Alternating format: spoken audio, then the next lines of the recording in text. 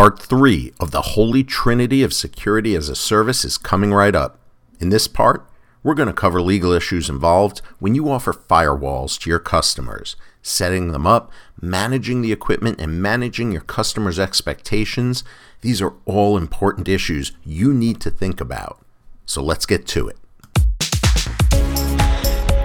Hey, it's Brad Gross coming at you with another Technology Bradcast. If you're a service provider and you want to learn some things, give me a few minutes. You're going to learn a lot. Hey everyone, thanks for tuning in to this third of 3 Bradcasts talking about the Holy Trinity of Security as a Service. In the first part, we talked about pen testing. Part 2 focused on SIEM solutions, and now we're up to firewalls. So what's so controversial about firewalls? I mean, you set them up, you configure them, and you're all set, right? Not really. Let's begin with a few facts. Firewalls are gateways between your customer's network and the internet. We all know this. We also know that it's the gateway between different internal parts of your customer's network, right? Like the DMZ in the servers or wireless networks in the wired network, etc. So these are a couple of things that everyone knows. But you know who doesn't understand these things? Your customer. More on that in a moment. There are a couple of other facts that we should acknowledge. First, on average, almost half the traffic on an average network, half, is not identified.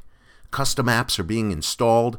The firewall isn't recognizing that traffic. I mean, just ask your customers how many of their employees have played things like World of Warcraft or other multi-user domain games, right, that went undetected. Off-site backups are occurring. That traffic is often passing right through the firewall. What are some other kinds of unidentifiable traffic that's going through your customer's firewall? I mean, there's so much there. VPNs, telnets, there's a lot. DNS host info is leaked, so is network configurations. There's a lot going through it, and if that traffic isn't identified, then it's not controlled. Uncontrolled traffic is the source of malware. It can be the source of liability, and your customer needs to understand that. Unidentified traffic is allowed through. Malware can get through. And the finger is going to be pointed at you, the MSP, if you don't explain this and manage your customer's expectations. So how do you handle this? How do you handle the risks of firewall implementation and manage your customer's expectations all at the same time? Here's how. First, firewalls are about policies, right? You set up policies that establish the guidelines for incoming and outgoing traffic. Clearly state in your statement of work who is responsible for those policies.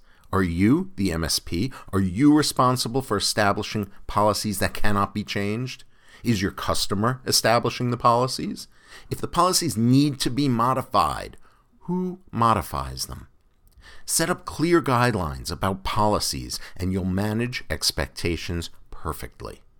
Second, authorized contacts. Your firewall statement of work should clearly define who, on the customer's end, has authority to modify policy changes and modify firewall settings. This is especially important in situations where your customer has an IT department and that IT department is given authority to direct changes to firewall policies. You need to know who you can take instructions from and who you can ignore. Third, don't allow your customers to spread responsibility so thin that no one on your customer's end takes responsibility. Make sure on your customer's end that there is one, maybe 2 people who are responsible for enforcing firewall policies.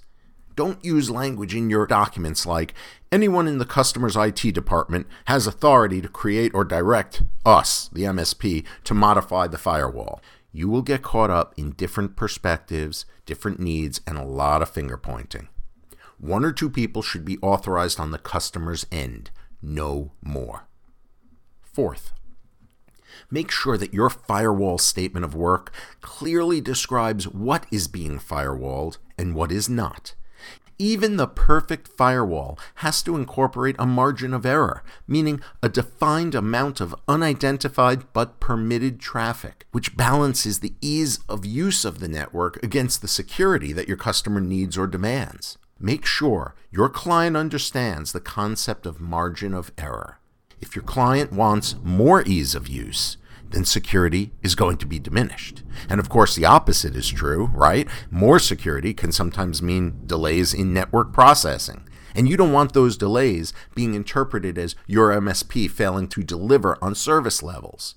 So, educate your customers about the firewall through the firewall statement of work, and you're going to avoid all kinds of problems. And you'll also avoid lawyers, which is always a good thing, right? That's it for now. Part 3 of the Holy Trinity of Security as a Service is complete. If you want to discuss how you can create statements of work that virtually eliminate your liability when you implement any of the Holy Trinity, pen testing, SIM solutions, or firewalls, give me a call, 954-217-6225, or email us at info@bradleygross.com. Thanks for joining us. We'll see you on the next Technology Bradcast.